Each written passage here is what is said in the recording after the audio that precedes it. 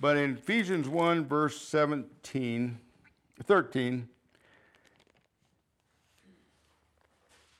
in him you also trusted after you heard the word of truth, the gospel of your salvation, in whom also, having believed, you were sealed with the Holy Spirit of promise.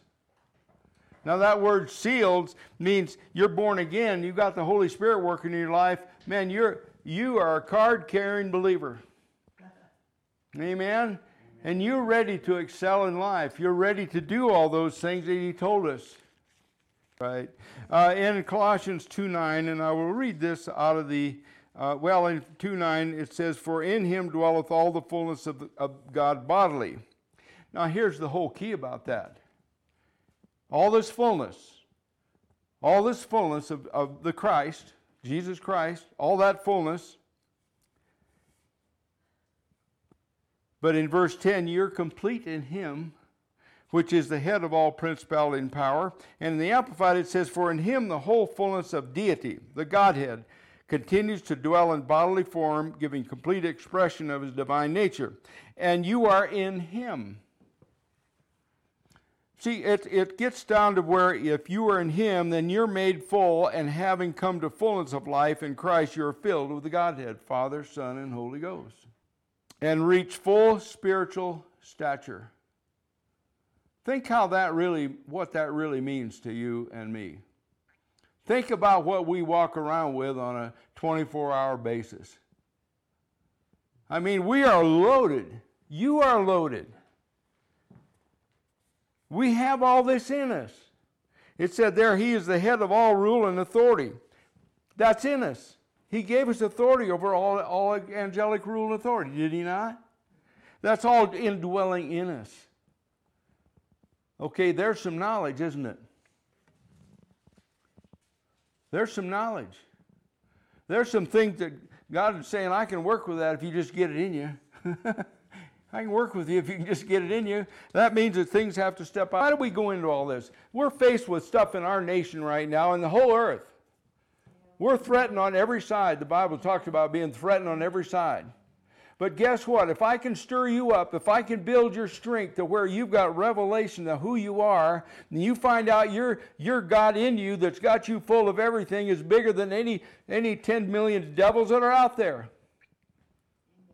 Bigger than any amount of the deep state or whatever they want to call themselves. These people that think they know everything and they think they've got us by the throat, they're wrong. They're wrong. Can you imagine the ignorance they have and all the other ways you could amplify whoever they are? You know, the egos and all the brains of all these 200, you got all this, you know, these think tanks and everything. They really think they're brilliant. They can't stand a hair to the power of God or his knowledge. Amen. In their best day. Amen. And we're full with that. Yes. Look at me in the camera. You are full of the Holy Ghost and power. If you've made Jesus the Lord of your life, you've allowed the Holy Spirit to baptize you with power. You are full of this Godhead in you. I just read the scripture. It's in you. That means mountains have to move when you speak to them. They have to move out of the way. You say, well, I tried that the other day. Well, you tried it. Now get your dander up and go do it again. There again in John 3:34, it said, "For he whom God has sent speaks the words of God, for God does not give the Spirit by measure." You can't diminish the Spirit of the living God. Now, as far as when we're born again, the breath of God is blown on this. I've shared this again, and we have this, the Holy Spirit in us, but only a part of it, part of Him.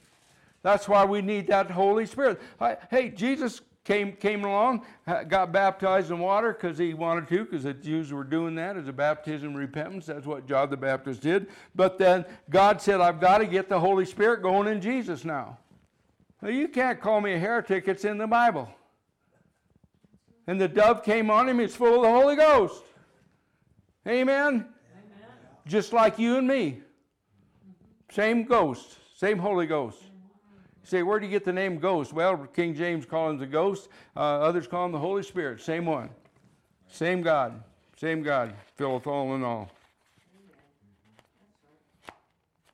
That's another amplified thing about John 3:30. It says, for since he whom God is speaks the words of God, proclaims his own messages, God does not give him the Spirit sparingly or by measure. Hey, Holy Ghost is Holy Ghost. He's the Spirit of the living God in the fullness.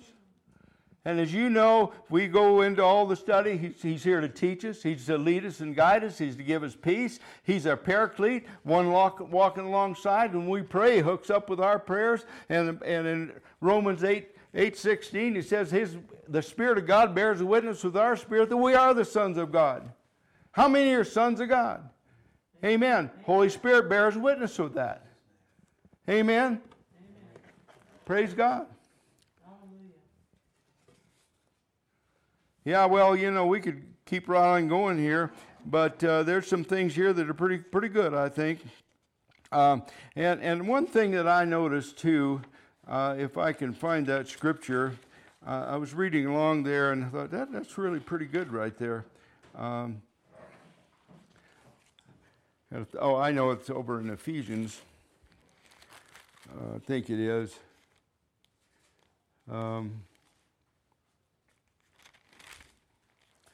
I even wrote it down, but you think I could find it? Oh, I did find it. Ephesians. I want to get this, because this is kind of an oh, by the way in here in a way, but it isn't really. It's in the 4th chapter of Ephesians. And at first, it's a passage here, but it talks about verse 26. We're going to take a little into the context a little bit, but it's all. It says, be angry and do not sin. Do not let the sun down your wrath. Well, that's a good thing if you're married somebody, and that's a good thing to know on your first night you're married. So, 56 years later you're still married. If you're angry, don't go to sleep that way. Anyway, that's not here, but it says, do not let the sun go down in your wrath, nor what? In verse 27, nor give place to the devil. Now let's keep working here a little bit here. Let him who stole steal no longer, but rather let him labor, working with his hands what is good, that he may have something to give him who has need. Verse 29. Now this, believe it or not, this is flowing right into a message. Let no corrupt communication proceed out of your mouth, for what is good for or necessary for edification, but what is good for necessary edification, that it may be impart grace to the hearers. I'm looking at that, and I'm seeing something here, and you know what I saw? I saw if you want to let your words get all crazy and full of wrath and anger, you're giving the devil place in your life. And so what is corrupt communication? Well, some people might say, well, it's when you cuss too much and all that stuff. But you know what? I'll tell you another place it is. You go out there trying to be humble and impress somebody and say, oh, I'm not much good at this thing. I don't really have any faith. That's corrupt communication. You're lying to the Holy Ghost. He just filled you with truth. He filled you with power. Now you're going around out there with this false humility, telling everybody, well, I'm not very religious. I'm not very this, or I'm not. You hear it all the time. You're putting a black eye on God. Is that too strong? I hope so, because that's corrupt communication. That's where you get all excited and the wrath of the God come, or you let the wrathful things come in, you get stirred up or whatever it is you're trying, or maybe just trying to impress somebody. I've heard people do that for years, putting themselves down. No, I'm full of the Holy Ghost. I'm full of the Spirit of the living God. I am the righteousness of God in Christ Jesus. I can do all things through Christ who strengthens me. Can't you? Amen. That's who I am. That's not corrupt communication. That's not putting the Holy Spirit down. He's living in me. He's trying to get something out of me. And do you think I'm going to put myself down? I better not if I want him to work through me. Amen. Yeah. We're getting somewhere, huh? Yeah. That's corrupt communication. And of course, you're all good Bible students. You know what it says in James 4:7. As long as I'm on that track.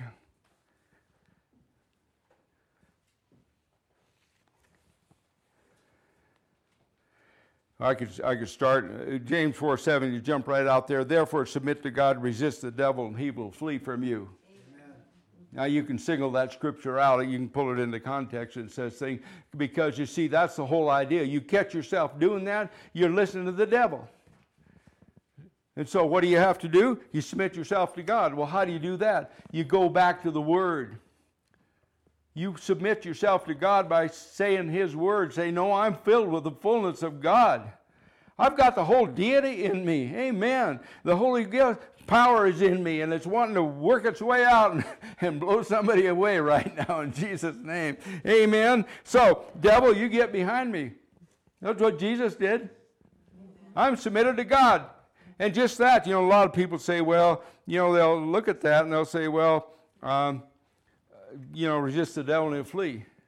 Well, it's there, but submit yourself to God is the first part about it, and that's where the power comes from. Then we have His strength working through us, moving those mountains, moving those things that are in our way, moving that corruption that's everywhere around us right now. Brothers and sisters, we must rise up in this hour with this strength and this power working in and through us. We must. And if you don't get anything else out of this particular time tonight or today, whenever you listen to it, just know that the devil is afraid that you will get a hold of even 10% of this or 1%, because this power is ready to work through you if you stand up. But if you aren't going to stand up, there's no power there. If you're not going to do anything with it, there's no power there. You're powerless. You're just like the powerless church that's out there right now all over America. They do nothing but do their funny little things on Sunday and a 12-minute message and a couple hymns, and they go home. And I'll tell you what, even if they've got this phenomenal praise and worship, it's nothing if the Word of God is not taught to these people, to you. We must renew our minds. We must know who we are. We must know these things. We must. What is it? Well, it's more than survival.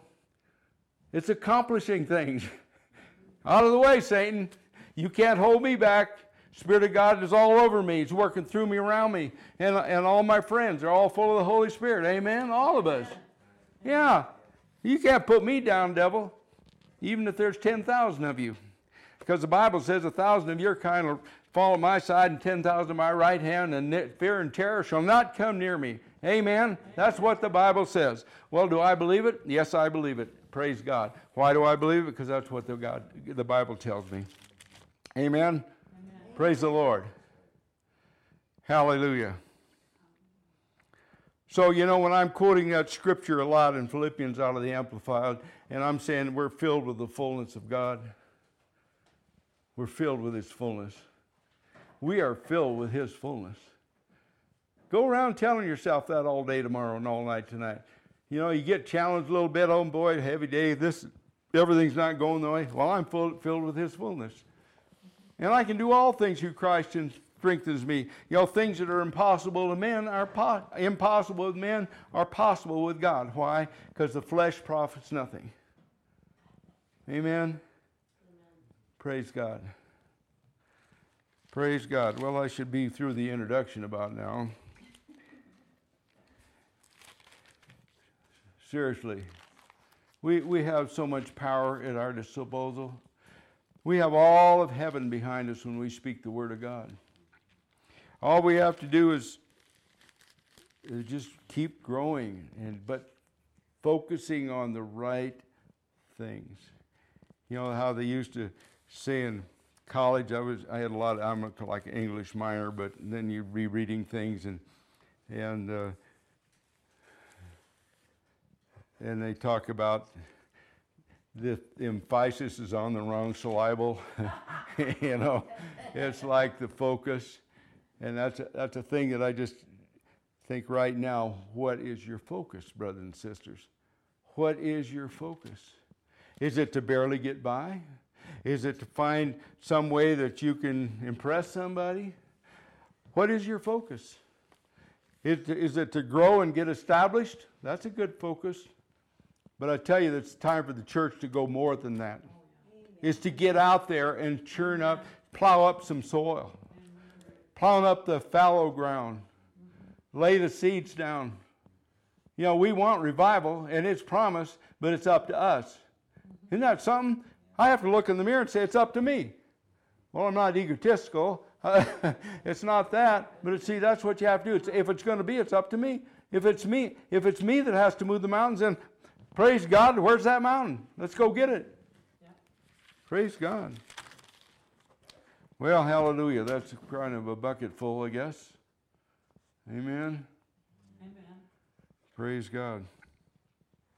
Well, I just pray right now that if you're watching this and you've never made Jesus the Lord of your life, the Bible makes it really clear that if you believe in your heart and say with your mouth that Jesus raised from the dead, thou shalt be saved. For with the heart believeth and with the mouth speaketh to salvation. And there you go. Just say, Jesus, I want you to be my Lord. Don't make it complicated. Just say, I want to come into your life. I want the Holy Spirit to invade my entire being right now in Jesus' name. And you know what? Don't be surprised if you get ignited right now, wherever you're sitting, wherever you're standing, whatever you're doing. Don't be surprised if there's a power hits you right now that you can't even understand and don't need to. But go with it. Praise God.